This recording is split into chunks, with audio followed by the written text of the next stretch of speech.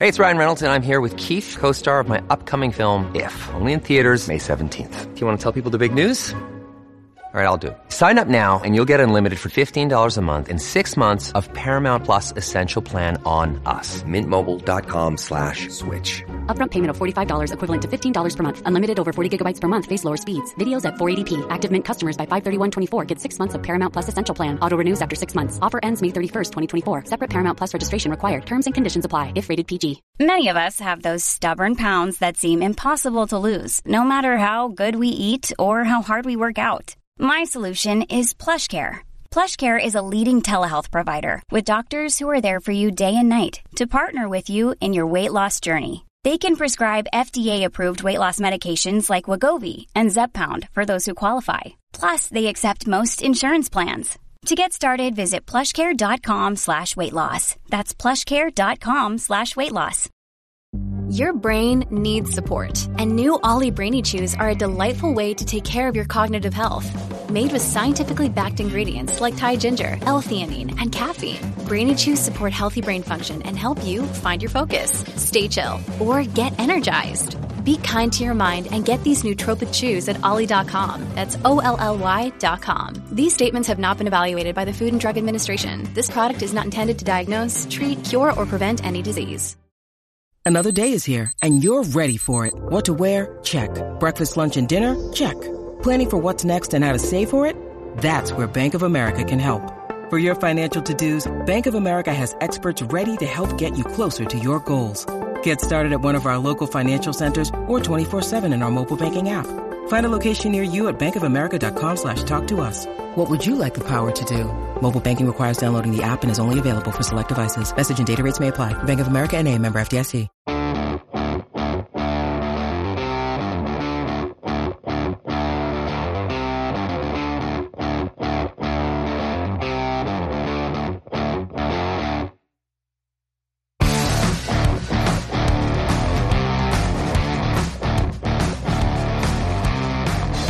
Welcome, ladies and gentlemen, to the Hammer and Rails podcast. Back once again with you after a 2-week absence. I am your host, Andrew Ledman. And I'm Casey Bartley. And before we get into the topics, I just want to address the slander from last week. Kyle basically said that this isn't the Andrew and Casey podcast. It's basically the Casey podcast. And I just feel like I need to respond. I need to defend myself. Week 1 wasn't my fault. Xfinity had, in fact, assured me that all I needed to do was plug in my equipment and I would have internet. Turns out this house has never had Xfinity before, despite them looking. And there was a cable, but it was apparently broken, so there was no actual connection for them to use Xfinity. So that one I say is not on me. And so the next you one, trusted Xfinity and you want us to blame someone else. No. If you'll recall, I told you, I said, we should probably record on Friday because I don't trust Xfinity to give me internet on Saturday or Sunday. And then you said I was being a nice guy. You were moving the next day. Yes. So Friday didn't really work out. But I would have done it if I had to. But you were like, let's just do it this weekend. Yeah, but and now I was you're like, still okay. married. So Yes, well, okay. You make a fair point. And then the next week, I was on the road in driving to Indiana. So Kyle was nice enough to fill in, and here I was going to compliment on what a nice job he did, but then he went ahead and took a hatchet to my knees, and about the first 10 seconds he was on the air. So, I mean, I only instructed him to do that a little bit. Okay, yeah. Well, I'm glad I've got a good partner here. That's what you look for when you start a podcast empire. All right, so tonight we are going to cover 3 stories we wanted to touch on. First, the NCAA losing at the Supreme Court. Woo! Then, right, that's a big news. Then the NCAA allowing the name, image, and likeness changes that went into effect on July 1. Double woo indeed. And the last thing we want to talk about, of course, is the Under-19 FIBA World Cup, which just finished up today, just a few hours ago. Give me some space here. I'm going to woo for each Purdue player involved. Okay. Woo! Woo! Woo! All right, 3 woos. Love to see it. Of course, all 3 Purdue players did medal in that tournament, so that is great news for Purdue going forward into next season. But Casey, before we get into it, I do have a question for you. Hit me with it. All right, this is relevant to the sports world, not the Purdue world necessarily. We all saw the images of Conor McGregor's leg last night. Pretty terrible looking. So that got me thinking, what is the worst in-game sports injury you've seen? I had to be there in person? No. Like, you just have seen it watching, or, you saw it the next day, you saw a replay. You don't have to be there in person. I guess I'm going to say probably, was his name Ware for Louisville? Oh, yes. With the bone sticking out? That was pretty bad. That one was awful. That was not great. I'd forgotten about that one. Yeah, I'm going to go with that. Yeah. I was there covering the game when Haas broke his elbow, but honestly, it was just a really loud sound. It's not something you could visually see, and there was no bone protruding from the skin, so probably going to have to give it to Ware. Yeah, legs are always the worst because, you break an arm and often you can't see it, like with Haas's elbow, like you said. But when you break a leg, it is often just, hanging there. So it's always the worst. The worst one that I can think of, and this is not a basketball player or a football player. This is a pro wrestler. The pro wrestler who went by the name Sid Vicious. He jumped off the top rope or the turnbuckle, and he landed on his leg. I do remember this. Oh my god, his leg just snapped like a fence door, just swinging up on him, and then the other wrestler, if I'm remembering correctly, just crawled over and pinned him just as fast as he could, and then just oh my gosh, I think I've watched that video 100 times because I'm a masochist, but it is one of the worst things I've ever seen. Yeah, I don't have the stomach for watching those. I was very mad when they held the camera on Dak Prescott's ankle last year. Oh, yeah. I don't want to see it. I don't need to see it. There's no reason to see it. Yeah, there's no reason to stay on it. But I mean, these, oftentimes it's things that they're filming the player and then something goes terribly wrong. Yeah, you don't need to linger on the player's face or his leg or the injury itself. But just when you see it in that instant, man, it can be pretty rough. I tell you what, we both watched Black Widow last night separately. Yeah. My girlfriend, when the arm wrestling scene happened, literally almost vomited on the couch. I think I yelled out, "Oh Jesus!" Yeah. At that point, I had an inkling it was going to happen, but it still happened, and you're just like, "Oh, that's a Jello arm." Yeah. Yeah. You never want to see an arm coming up look like that. That's not good for you. No. All right. Yeah. So now that we've got that out of the way, we can get into really the meat of the topics tonight. The first two are really related. By this point, I'm sure you've all seen that the NCAA did lose at the Supreme Court. You couldn't say that sentence enough. I know. I just hope it continues to happen. Which really, it continuing to happen is really what I want to bring up. Because if you look at the opinion, it's really narrow in scope. They basically say that the NCAA cannot prevent colleges from giving educational benefits. So it's not really a backbreaking case for the NCAA. They're talking about, I find it weird. One of the examples they've always given in these news reports is if an athlete is a musician, they can't stop them from giving them an instrument. It's how often does that happen? That doesn't seem like a very good example of something that's actually going to happen, but that's one they keep throwing out. So basically it's, players are allowed to now receive educational equipment, assistance, so laptops, tutors, things, more tutors, I guess. They all get tutors anyway, but they talked about, for whatever reason, like I said, they brought up musical instruments, which I found weird, but again, it's a good thing. It allows players to be treated a little more fairly. So I think it's good news. But the thing that stood out to me was the concurrence from Justice Kavanaugh. This is exactly what I was going to say. That'd probably be the only time in your life and my life where we both agree hand and fist with Kavanaugh. Yeah, it's one of those, even a blind squirrel finds an acorn every now and then. Mm-hmm. So that was my biology teacher in high school said that all the time. When a dumb kid said something that was right. So, yeah, he was a crazy guy. Loved him. He was great. Doesn't seem super encouraging.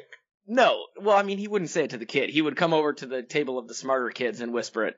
I think that's the worse. Kind of guy he was. Well, I enjoyed it. Well, so you are the liberal. I do live on the East Coast, so it's hard to combat that stereotype. And I am sitting in my newly purchased home as a millennial, so I am truly living the highest of high lives. With brownstones. Yeah, yeah. So if you follow the Supreme Court, if you're a legal nerd like I am, one of the things you always look for is when there are these big cases, especially if it's as overwhelming on one side as the Supreme Court or as this NCAA case was, you look at the concurring opinions. So these are people who they agree with the majority. They say, yes, the school should be able to provide this benefit. I agree. And then they'll write a separate opinion called a concurring opinion to basically say, I agree with the majority, but I would have done it X, Y, Z. And what Kavanaugh says is basically, I would go much further. He actually was more or less saying, I encourage future litigation against the NCAA because he believes that the athletes are not treated fairly based on compensation and other monetary issues. So that to me is a huge look at what the future of the NCAA before the Supreme Court could look like. Now, I'm always curious, and we kind of talked to you on the side about this. These things happen, and it kind of just seems like it happens all of a sudden. There's a ruling, there's a finite deadline. But this has obviously been working up over the years. What is this going to be a kind of like water snowball effect where this one thing is happening now, they're just going to rush to the court, and we're going to get in the next 1, 3, 5 years a ton of rulings that do absolutely flip over what we think of as the NCAA?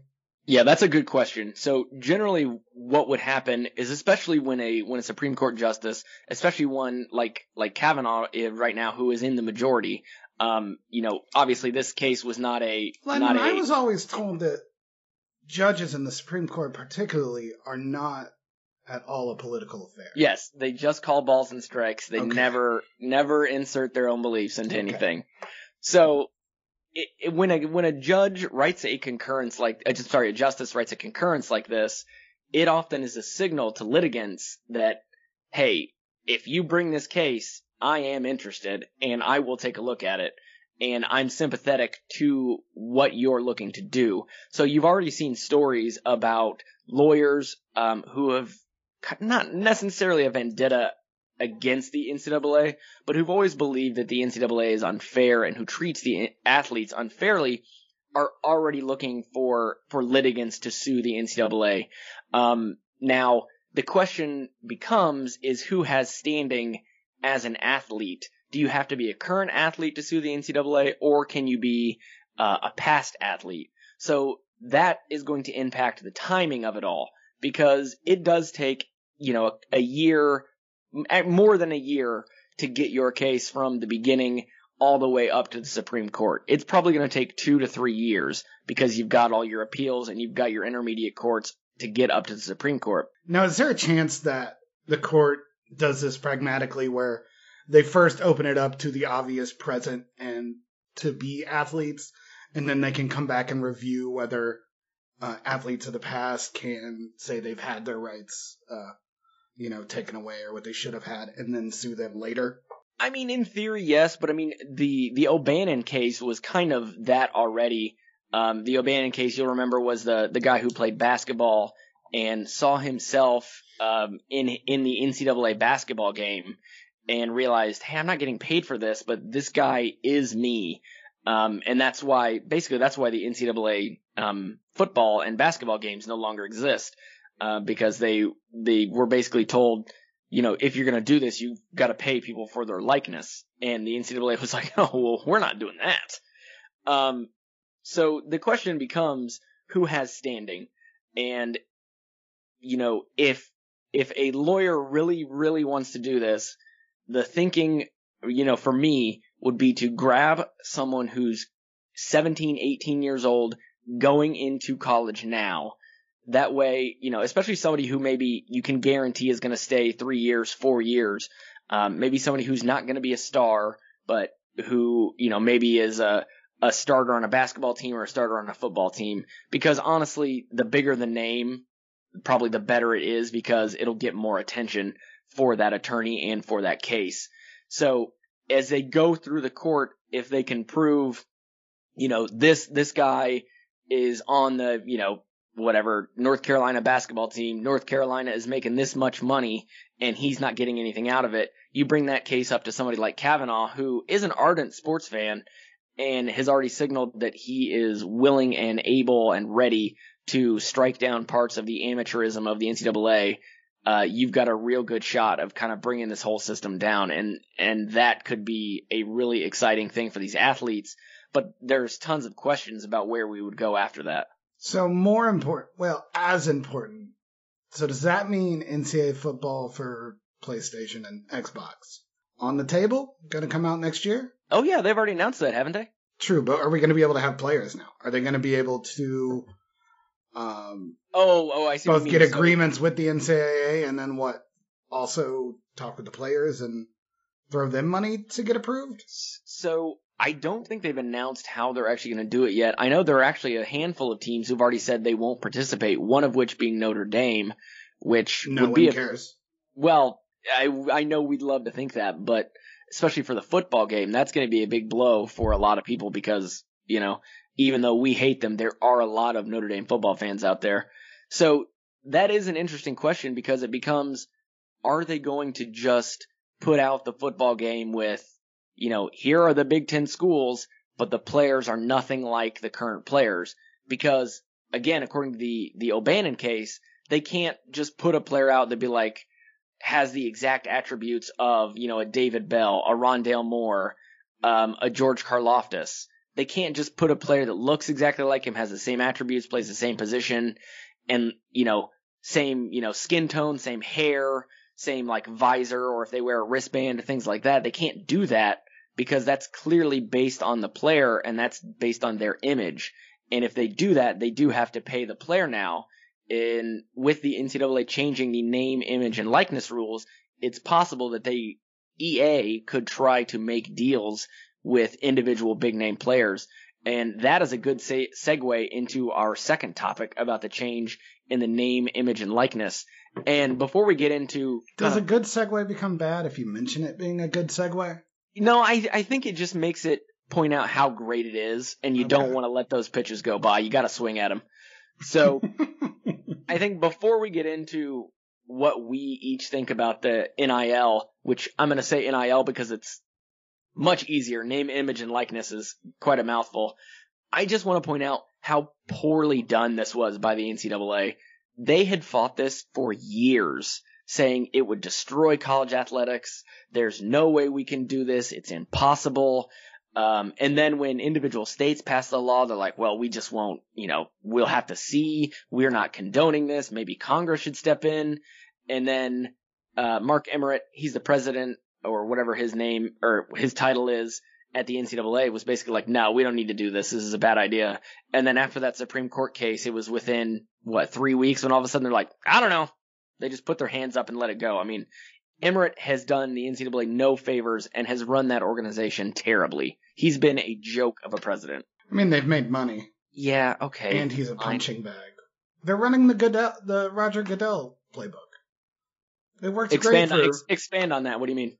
The only thing owners and these top people care about is making money. If they have one solitary person who seems to be so against the public trend that takes all the shots while still making them loads of money, that's a win-win for them. Okay, yeah. Yeah, so like a fall guy, but he doesn't actually fall. Yeah.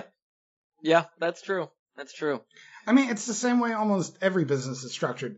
You like Xfinity. You want to complain to someone, but what are you going to do? Call and yell at some poor person making $10 an hour on the phone lines? Yeah. I actually had to do that, but I didn't yell because I do always feel bad for those people because it's a bad job, Levin. Yeah, it's a terrible I did job. It for an afternoon. Oh gosh. And it's not those people's fault. They're not the ones who did this, but it was like I had 3 people individually tell me that there was when I finally got an appointment and someone's going to come fix the cable, they said, don't worry, this wasn't your fault. The cable itself was broken. You will not be charged an installation fee. I had 3 different people tell me. I took screenshots of the chat where they told me that. And then I get my bill, and there's a $100 installation fee. Of course there is. So I was like, oh my God. So I had to call, and then it took 45 minutes on the phone, and each person I was like, look, I'm not mad at you. I'm frustrated at this situation. So I'm sorry if I sound rude. And it's like, you got to do this whole thing. Cause again, it's not their fault. I'm mad at Mr. Xfinity, whoever that is. I have no idea who's in charge of Xfinity. We've built a culture with no accountability, Ledman. It's working great. Well, for certain people, it certainly is. So what do you think is going to be the biggest change we see out of these NIL deals? I do think there's going to be a divide. Yeah, that's almost hard. I think that's impossible to avoid a divide. I don't know. I think the school. I don't know if it's going to have a real effect. I think it might get more kids into college. I think you're going to see maybe something like 3 to 10% stay longer because they can make some money while they're doing it. I think you're going to find communities that are creative and capable of sponsoring full teams are going to have more long-term success because they're going to have these pathways that they can show their student athletes that, hey, you can make money doing it this way. You don't have to work that hard for it. This community already loves the team. They're going to love you as soon as you put on the jersey. Hey, it's Kaylee Cuoco for Priceline. Ready to go to your happy place for a happy price? Well, why didn't you say so? Just download the Priceline app right now and save up to 60% on hotels. So whether it's Cousin Kevin's Kazoo Concert in Kansas City, go Kevin, or Becky's Bachelorette Bash in Bermuda, you never have to miss a trip ever again. So download the Priceline app today. Your savings are waiting. Go to your happy place for a happy price. Go to your happy price, Priceline. When you need mealtime inspiration, it's worth shopping Kroger, where you'll find over 30,000 mouth-watering choices that excite your inner foodie. And no matter what tasty choice you make, you'll enjoy our everyday low prices, plus extra ways to save, like digital coupons worth over $600 each week. You can also save up to $1 off per gallon at the pump with fuel points. More savings and more inspiring flavors make shopping Kroger worth it every time. Kroger, fresh for everyone. Fuel restrictions apply. Here's some money you're going to make that you earn on your likeness. You get to control your image. It's going to be really important. Sports information directors, they're going to have a whole new list of stuff on their plate because they are going to kind of be de facto agents for these kids at times. Really help them get onto this social media gravy train kind of stuff. And I think, I don't think we're going to know for a couple of years. Everyone's going to try it out. We're going to see some people be really successful at it, but I think it's good that the players will get way more say in themselves. I think it's whatever programs can adapt to that and not be bitter about it are going to succeed going forward. Because we're not going to go backwards from here. No. There's no way to put the genie back in the bottle. You don't give that and then someone be like, yeah, sure, no, we'll give it back up. So it's going to be whoever is adaptive. I mean, guarantee you that weighed on the mind of these coaches that are leaving all of a sudden. They didn't want to deal with it. Yeah, it would be. I mean, I think for the big name coaches at the big name schools, there's going to be a lot of things that they have to worry about now.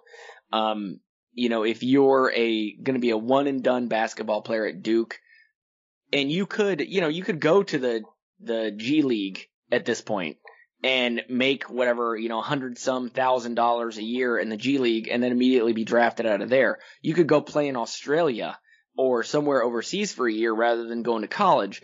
But now these players who, quite frankly, I'm sure they love the college experience, especially as a big name college athlete. I loved my time at Purdue, but I can't imagine how different it would have been, had I been, 6'8", 6'9", and a star on the Purdue basketball team. It's just a whole different world. And if you can tell a kid with that kind of talent, hey, come to Duke for a year, we can guarantee you're going to make, 60, 70, 80, 90, 100. I mean, we have no idea how much money these guys can make at a school like Duke where there's basketball obsessed people everywhere. I think that's going to, like you said originally, it's going to create a divide.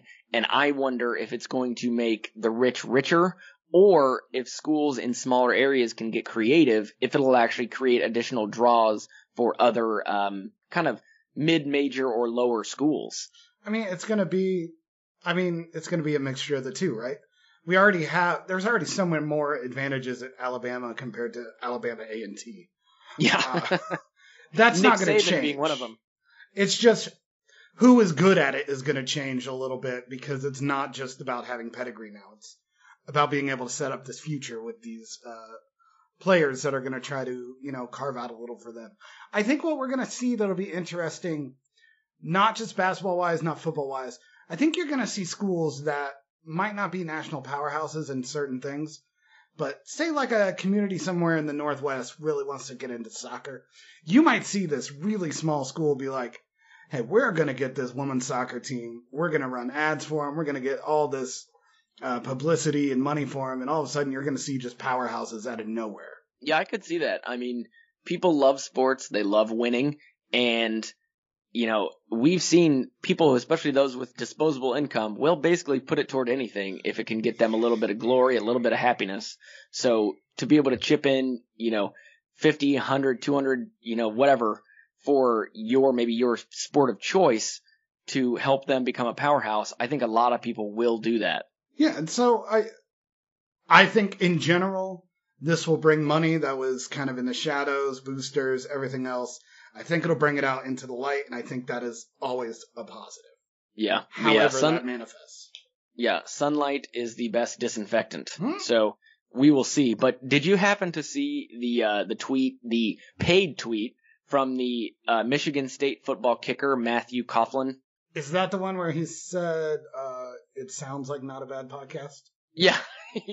Yeah. So for those who don't know, there's a, and this is getting them additional advertising. There's a podcast about Michigan State. It's called Locked On Spartans. And they paid the Michigan State kicker. And here is his exact tweet. I'm going to read it verbatim. This is a paid tweet to tell you to listen to the Locked On Spartans podcast. I've never listened to it, but I'm sure it's not terrible. And that tweet was viewed, because he later tweeted out, you can get your metrics from your tweets. It was viewed over 1 million times on Twitter. That's the thing. These kids grew up in this generation. They know TikTok, Snapchat, Twitter. It is ingrained in them. They're going to be better and more creative at this than we could have ever imagined. Oh yeah. I mean, they'll crush us. Sensational. Yeah. And I mean, not only just, 1.1 million people saw it, but 57,285 people had engaged with the tweet. Now, I have no idea what the Locked On Spartans podcast paid for that tweet. It was worth every penny. Not enough. Yeah. Whatever they paid him, it wasn't enough. So I think it's just going to be fascinating. I mean, I know in our chat, you and I were kind of disagreeing on what we thought some people could make. You thought some of these players could potentially make $70, $80, $90, $100,000 on this. And I just don't know if that kind of money is going to be available, at least initially. I think people are just testing the waters. And I think right now, a lot of these players are probably not getting good value for what they're doing because they'll just snap up whatever anybody offers. So if that guy was offered, $50 for that tweet, he was like, yeah, $50, that's great. Whereas maybe, based on those impressions and based on that engagement, it was probably worth a lot more. But right now, I think with no real data on what your tweet is worth, what your NIL is worth, I think these players are probably going to be underpaid for at least the time being. Totally possible. The market definitely hasn't set, but we're also in the off season. Once these kids start playing and everything's set up, I'm sure coaches are going to have some rules about that. Painter usually has at least he used to have a Twitter ban during the season. I don't think he got rid of that anymore. No. But I'm sure there's going to be coaches trying to do that. And, you can't let them get distracted. You're still here for this. But, if a kid has a really hot month, if they go on a tear in the tournament like Carson Edwards did. That's what I was just going to say. There's going to be opportunities, and it should be, it might be quick bucks, like big bucks, if it, is enough to get on the national stage somewhere. It'll be, I'm interested to see if these deals are going to be more local or if there are actually going to be like national brands reaching out to some of the bigger names. So for, you use Carson Edwards as the example. if this was around after he, just went nuts in the NCAA tournament, would it be like, Bob Rohrman and Madden Mushroom are reaching out to him? Or is it going to be like Coke, an individual Nike deal or something? I just don't know. I don't know who would reach out and what kind of money that would be, but I think that's one thing we're going to have to look for and see how that progresses. I mean, it'll be both. And you got to think, I know we think of Nike as a, global brand, and it is, but they also, they have salesmen that go to teams and stuff. Yeah. They advertise locally as well. So it's not like they're just spending national money. They will spend money to, have a kid camp and put a player's name on it, or selling shoes to high school kids in the state. There's a lot of money out there, and for a long time it was going to everyone else. So yeah. I think some of the things I've seen that have really interested me are I've seen players be like, "Hey, I'm setting up my own camp while I'm a student, and I'm getting paid for it." Or I saw someone on our team. It might have been Eric Hunter Jr. Yeah, he was doing he was doing, I think, virtual drills with people that they could sign up for. And I thought that was pretty interesting. It's a nice little way to earn a little extra cash on the side. I thought that was a really good idea. And another one that I'm sure going to see a ton of, including Purdue's very own Trevion Williams. He is on Cameo now. So you can get a personalized video from Trevion Williams, and I'm sure he's not going to be the only big name college athlete on there. Yeah, there's so many avenues. That's why I think, even if you get a little bit of the pie and you eat from 500 pies, you're gonna fill your pocket pretty quick. That's a lot of pies. It's a lot of pies. Yeah. So I think it's going to be fascinating to see where it goes. But I think we'll keep you updated if anything exciting or anything new happens, or if we, see anything numbers wise, because to me that's one of the more fascinating things that I'm looking to actually see some hard data on, but I don't know how or who would be able to get that information. So that is something that we'll have to keep our eyes and ears open for. So before we head to the Under-19 FIBA World Cup, let us take a break and hear from our sponsors. And we are back. And as promised at the top of the show, we've got one more topic before the recommendation. As you are probably well aware at this point, the FIBA Under-19 World Cup just wrapped up today. And Purdue had two players on the United States of America gold medal winning team. So, and Zach Edey was on Team Canada, was a bit of a beast, and walked away with a bronze medal. So, he may have been lucky and gotten a silver if he had been on the other side of the bracket and didn't have to play the U.S.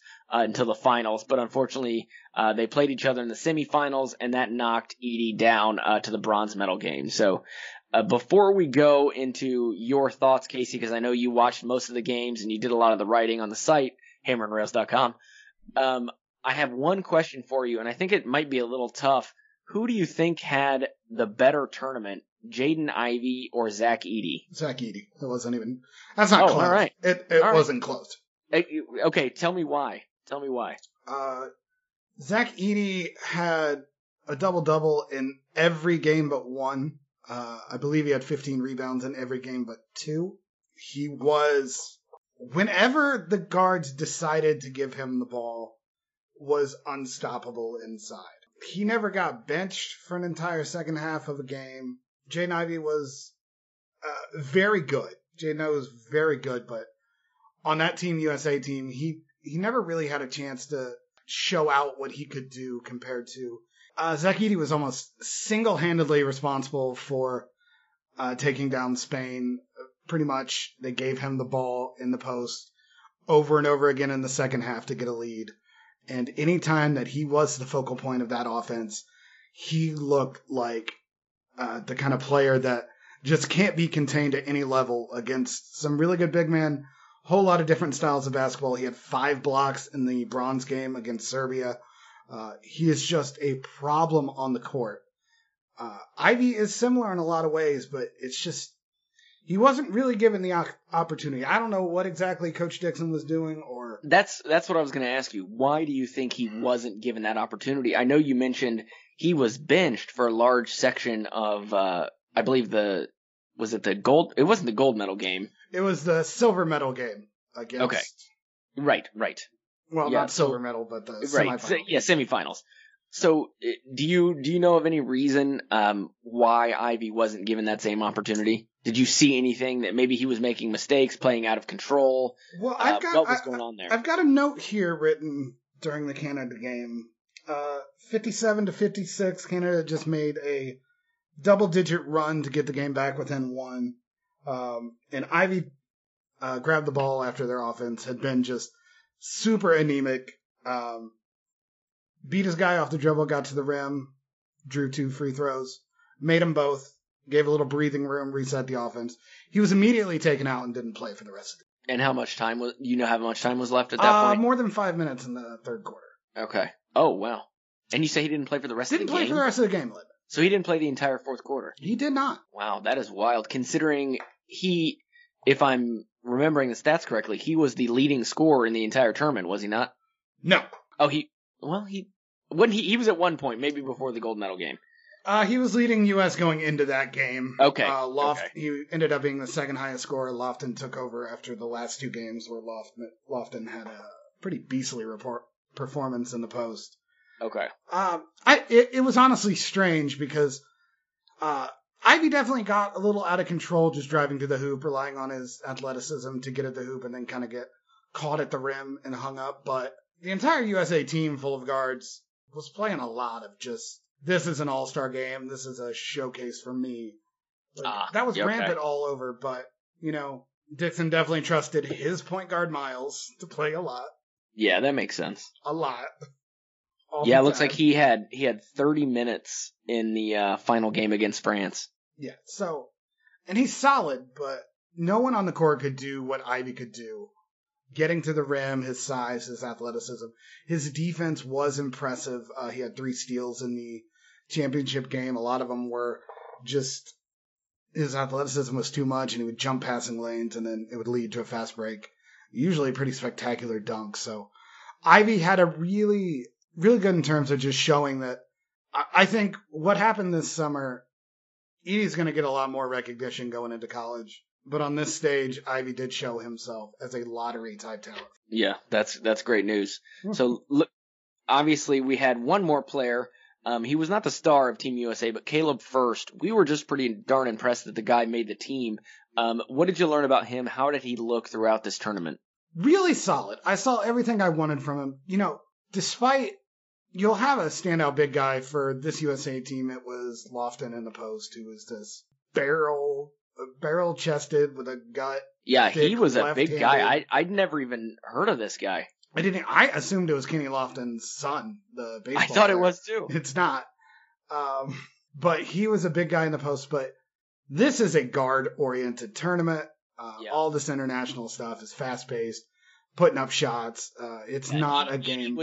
Edey was the exception, not the rule. Yes. And even Edey didn't get the ball for long, long stretches. He only had 12 points today, barely touched the ball. These guards are not interested in making their bigs look good.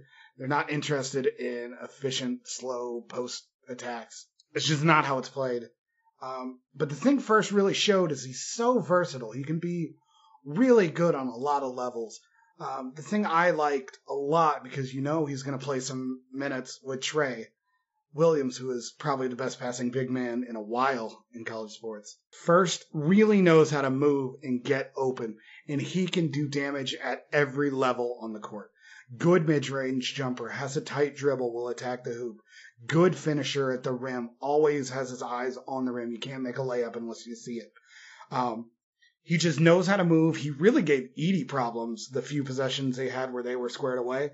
Edey loses his man a lot, and Furst definitely recognized that. Got some open looks, got a layup, got a mid-range jumper. And just the fact that he does come with the pedigree as the man in high school, the best high school player. He's not scared of getting the ball. He knows what to do with it right away. He makes quick decisions.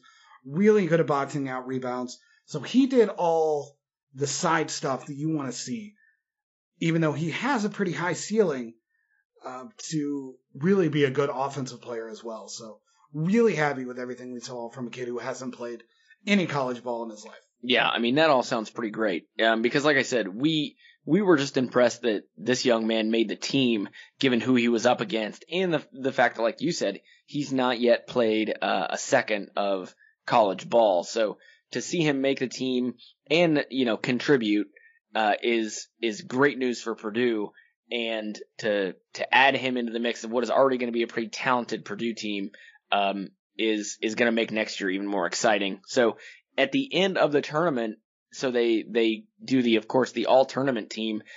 Casey, did any player from Purdue make that team? You know what, Ledman? We had 2. What? Out of 5? Yeah. 2 out of 5. 2 out of the 3 people we sent.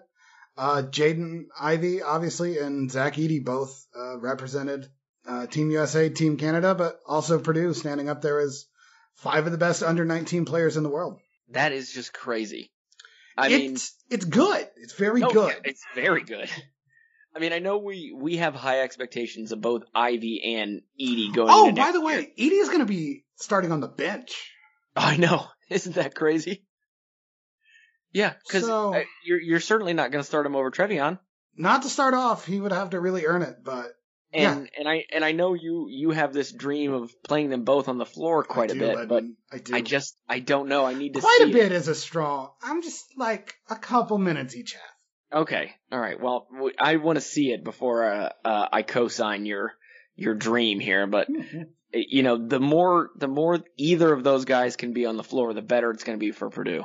Absolutely, and Edey really, just continues to progress. He hasn't played much basketball, and really impressed. I might have heard that every single Purdue game last year. Yeah, but it's fair to point out because you watch him play, and all of a sudden he's starting to read things before it happens. And if you're 7'4" and you're going to get tripled all the time, it would be nice to know where to pass the ball before you do it. And he had a really nice play where he saved an offensive rebound. Might have been his own miss, and he was kind of stuck in the baseline, falling back. And he had like 3 guys on him, and he reached the ball over his head, quickly read the court, found an open guy on the perimeter, and he nailed the shot. And that's the kind of pass that Edey definitely didn't make at the start of his freshman year. Yeah. It's in seeing the growth in Edey. Like you said, he's not played ball very long. It's going to be amazing to see what he can do next year and throughout his time at Purdue, given the improvement we've seen in just 1 year. So that is going to be very exciting to watch. It is. He's got a lot of work to do on the defensive end still. Yeah. And luckily, Purdue has other players who can maybe cover up some of those weaknesses from time to time. You can scheme around it a little bit, but it's certainly an area that he needs to improve on, and I'm sure he knows that, and I'm sure Painter knows that as well, and I would imagine they'll put in a lot of work during the rest of this offseason. But this was, of course, a great opportunity that he could not pass up.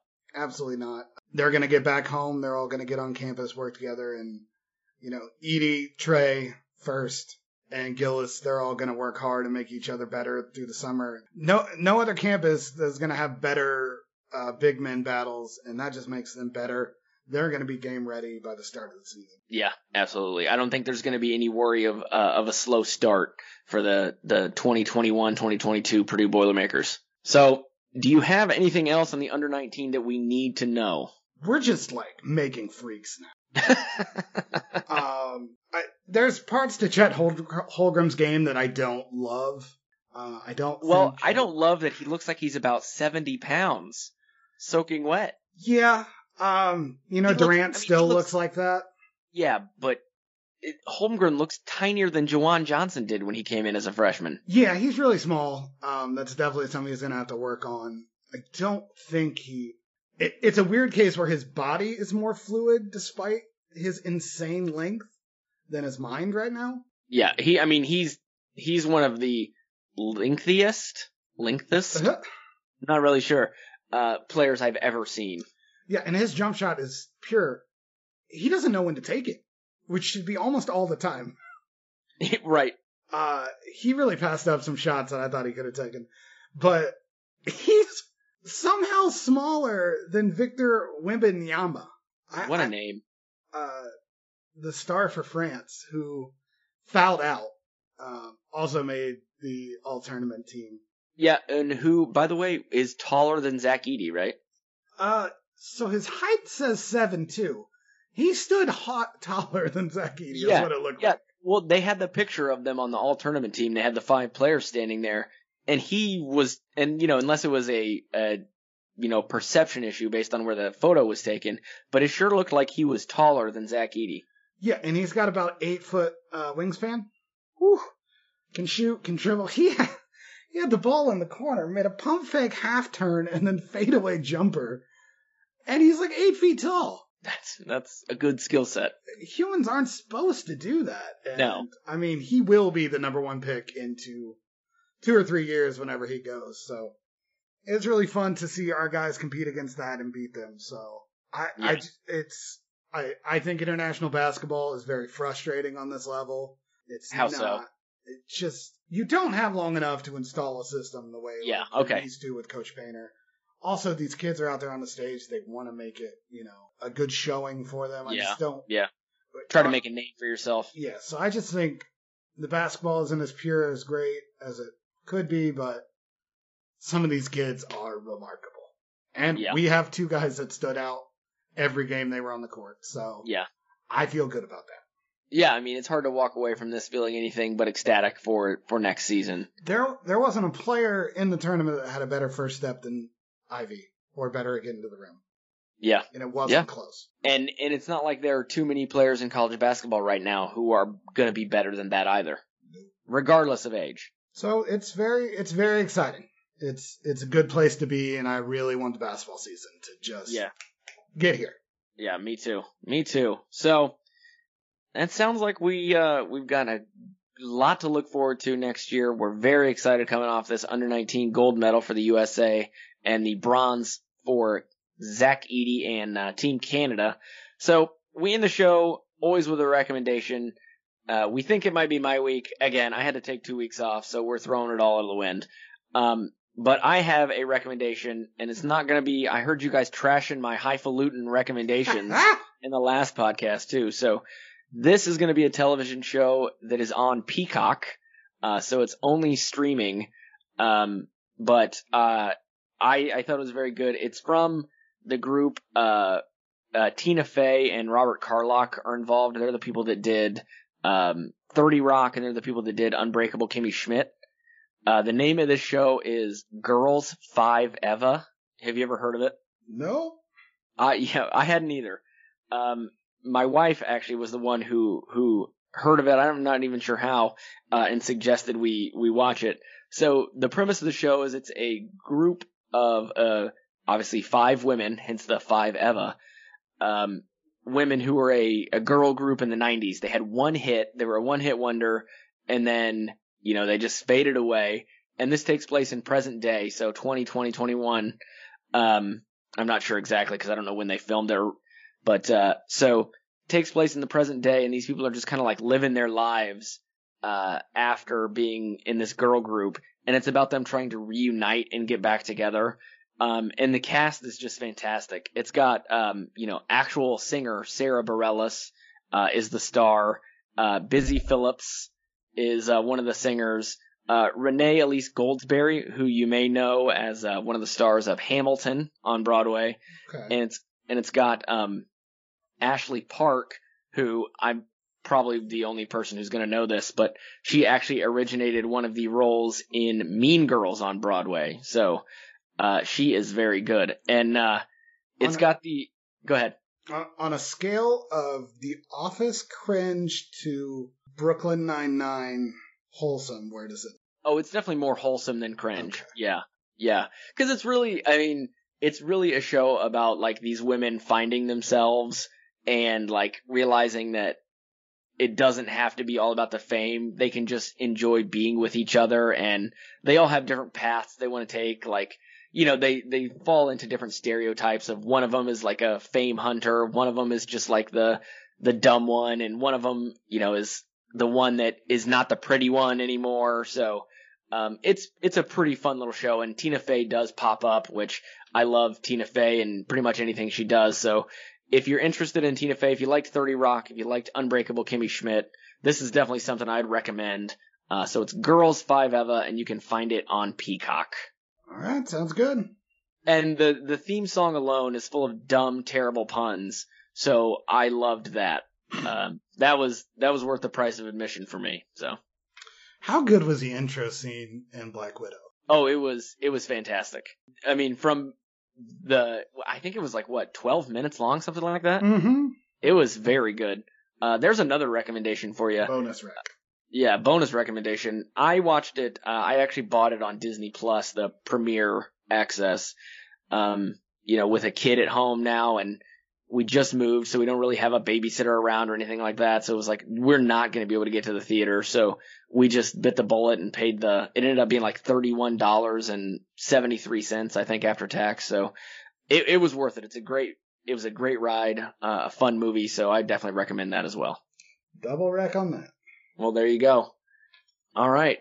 So for Casey and myself, make sure to rate, review, and hammer that subscribe button. We want to make sure to get out there, get the word out. So till next time, boiler up, everybody.